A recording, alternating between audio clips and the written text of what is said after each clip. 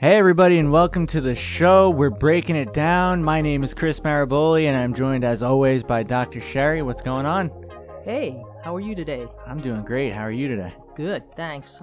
Today we're going to be talking about Albert Einstein, Bob Woodward, and not from a political point of view. There are brilliant experts with greater political science IQ than mine to address this issue, but specifically as it relates to his process in problem solving and information gathering. We're going to be talking about the effects of social media and post-truth era on anxiety, and if you bear with us, we're going to break it down and explain how taking the time to gather as many facts as possible before making a decision can help you in improving your life. I can't wait. And as always, well, it's not as always since it's the first episode, but you'll come to find, as always, we're starting the show with a quote. Albert Einstein is credited as saying, "A clever person is someone who can solve a problem, but a wise person is someone who can avoid them." Yeah, well, I think that's true to a certain extent, Chris, but, because if we make productive choices and we set daily and long-term goals and take actions toward those goals each day, we can avoid many negative influences and situations. But as you well know, sometimes problems fall into our lap. And that's true, I think, either on an individual basis or on a societal basis. And we always have several choices, right? We can run. We can avoid an issue, we can blame others and become really emotional about it, or we can be creative in our problem solving. And sometimes it needs someone who can think outside the box to affect change, someone who's willing to take risks and be a target for powerful world players. After all, in my opinion, change is oftentimes revolutionary and not evolutionary. I love it. And actually, you've had some experience with that in your own industry. I don't know how much you want to get into it, but you have been called the Erin Brockovich of sports medicine, huh? The fight world. Yes, that's true. And I think that'd be a great podcast for another time. Great podcast for another time. She's leaving us hanging. Bob Woodward, he appeared on Colbert this week. I encourage everyone to go check it out. It was a really interesting show. I learned a lot from it, including what I did not know was that Bob was also the guy who kind of took down Nixon. Yeah, so this was pretty much of an awakening for me because my memories are actually Chris's history, and I didn't realize that there was anybody around. To me, it's like a memory from childhood. So I didn't realize that anybody wouldn't have known that. So bearing that in mind, I'm going to just give a little bit of recap. Bob Woodward is the associate editor of the Washington Post. He's the author of the book Fear. And about 45 to 46 years ago, Carl Bernstein and Bob Woodward were responsible for breaking the big Watergate scandal. And they used a unique journalistic style, and they developed it with using anonymous sources. And it was hard work. They did a lot of cross-referencing. They kept documentation, and then they brought that information to the public so they can make an objective decision. And also so that, the political wheels could take effect and do what they needed to do. It wasn't really just about the Watergate break-in. It wasn't about the burglary. It became something much, much larger, and that was the sabotage against the Democrats. And that was spearheaded pretty much by the Nixon Re-election Committee. Bob Woodward has also written other books about presidents. I didn't know if you knew that. Former President Obama and Clinton and G.W. Bush as well. So he's quite an experienced and well-rounded journalist. I was unaware of all of this, but my favorite thing is that 46 years ago, water break broke and you remember it.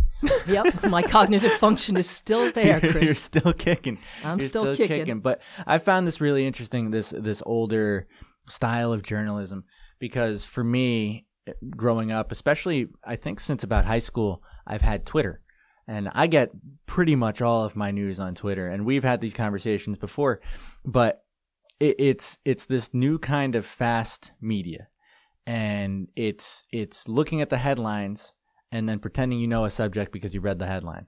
And I've kind of likened it to fast food versus real food.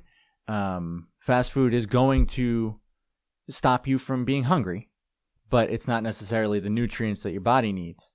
Whereas real food will give you nutrients, proteins, all the stuff that you need. I think information is kind of like that, where we're getting on Twitter, we're getting kind of the McDonald's of of news articles sometimes, and we need to be searching for the better sources. Right. Well, that's an interesting comparison, and I'm going to give just a little bit of a sidebar, because they've done functional MRIs and other brain studies on people who've kind of grown up on devices or with devices, and what they're showing is there's actually a repatterning of brain structure, whereby attention is a little bit less what it was in the past. And I noticed that. Yes, and, right. Does that affect your friends as well? We were talking about this yesterday. The only time I can enjoy a movie is when I'm on an airplane, because I can't check my phone. Yeah, which is crazy. Yeah. Right? Right. And the other thing is that the ability to kind of synthesize or do that third order thinking, so taking facts and developing them into creative ideas, or synthesizing, an outcome from factual information, is changing as well. And it remains to be seen whether or not that's going to be advantageous or disadvantageous, especially in the era of AI. Yeah, I mean, that's going to be interesting. But it is something that you notice there's almost never any downtime. No. Like, I remember as a kid, there was just sometimes you were bored. And you'd have to think, like, now there's never any downtime. Even I'm sitting on the train into Manhattan, I'm listening to something. I'm playing a game on my phone. I'm reading some nonsense. There's never time to just think and develop your thoughts for yourself, really. Right. And that's something that I think is important to get back to. And I think in the long run will allay anxiety, and we'll talk about that a little bit more. It's really interesting also getting back to that concept of self-reinforcement, which is that as much as we're connected, we're really becoming a very isolationist group. We live in, you'd call it like an echo chamber, right? Yeah, absolutely. And I would call it an internment camp, pretty much in our own minds. So, we're in our own chat rooms.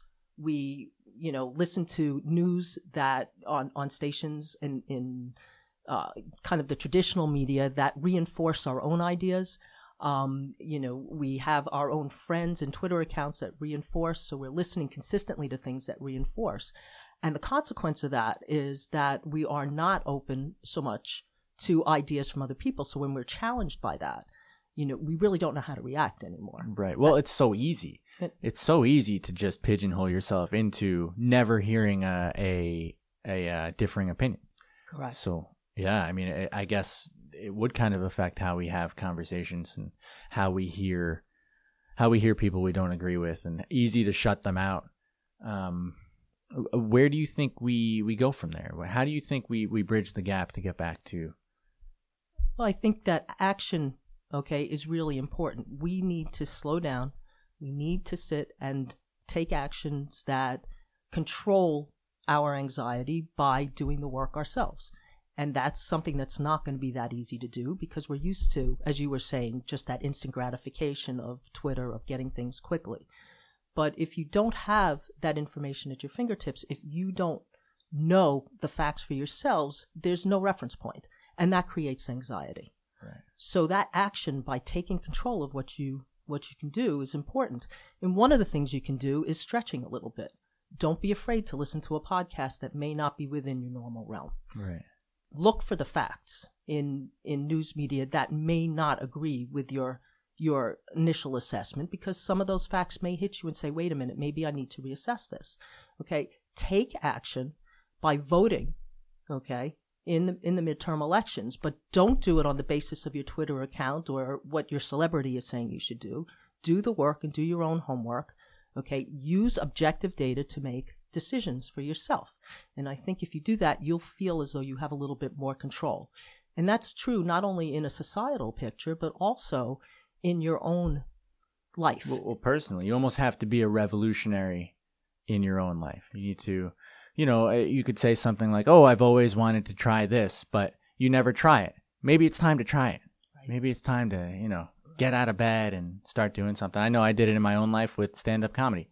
I had dropped out of college, and for maybe a year, I was just kind of floating around doing nothing.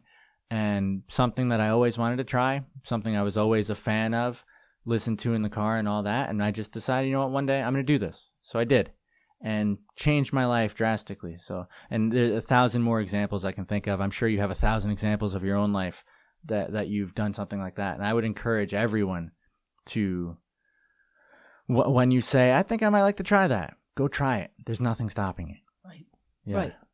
If you don't take an action, that is a form of action, and all that's doing is inhibiting your potential. Yeah, and causing you more anxiety. Correct. Especially, I believe my generation is one of the most anxiety-ridden generations in history. Yes, that's true. And Reuters has actually came out with a story a couple of days ago that said it's not just a U.S. phenomenon; it's a global phenomenon now. Wow. Yeah, which is quite incredible. That's incredible. It's something we'll have to get into at some point.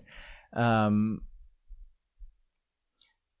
I would say, if you're not part of the solution, then you're actually part of a problem, and you can look very, very individually. We were talking about, relationships, right? So if for example, you have an argument with a coworker, or you have a disagreement, or you hear somebody said something about you, right? We tend to live in that kind of mean girl society now where we just go with it and we react emotionally. Maybe we should just take a step back and use process of objective data gathering so we can remove a little bit of that emotion and make decisions appropriately, right? Find out, wait, did this person really say that? Or what is this a reaction to in terms of my coworker? And then I think you'll have a much more productive outcome in the long run. And I think that you'll be more content personally and professionally, and hopefully societally. So yeah, hopefully we did something we could to help you out today. Hopefully we made your day just a little bit brighter. We'll be back with another episode very soon. Dr. Sherry? Well, until next time, just remember you have to live each day to its fullest with passion, compassion, and introspection. Till next time. Till next time.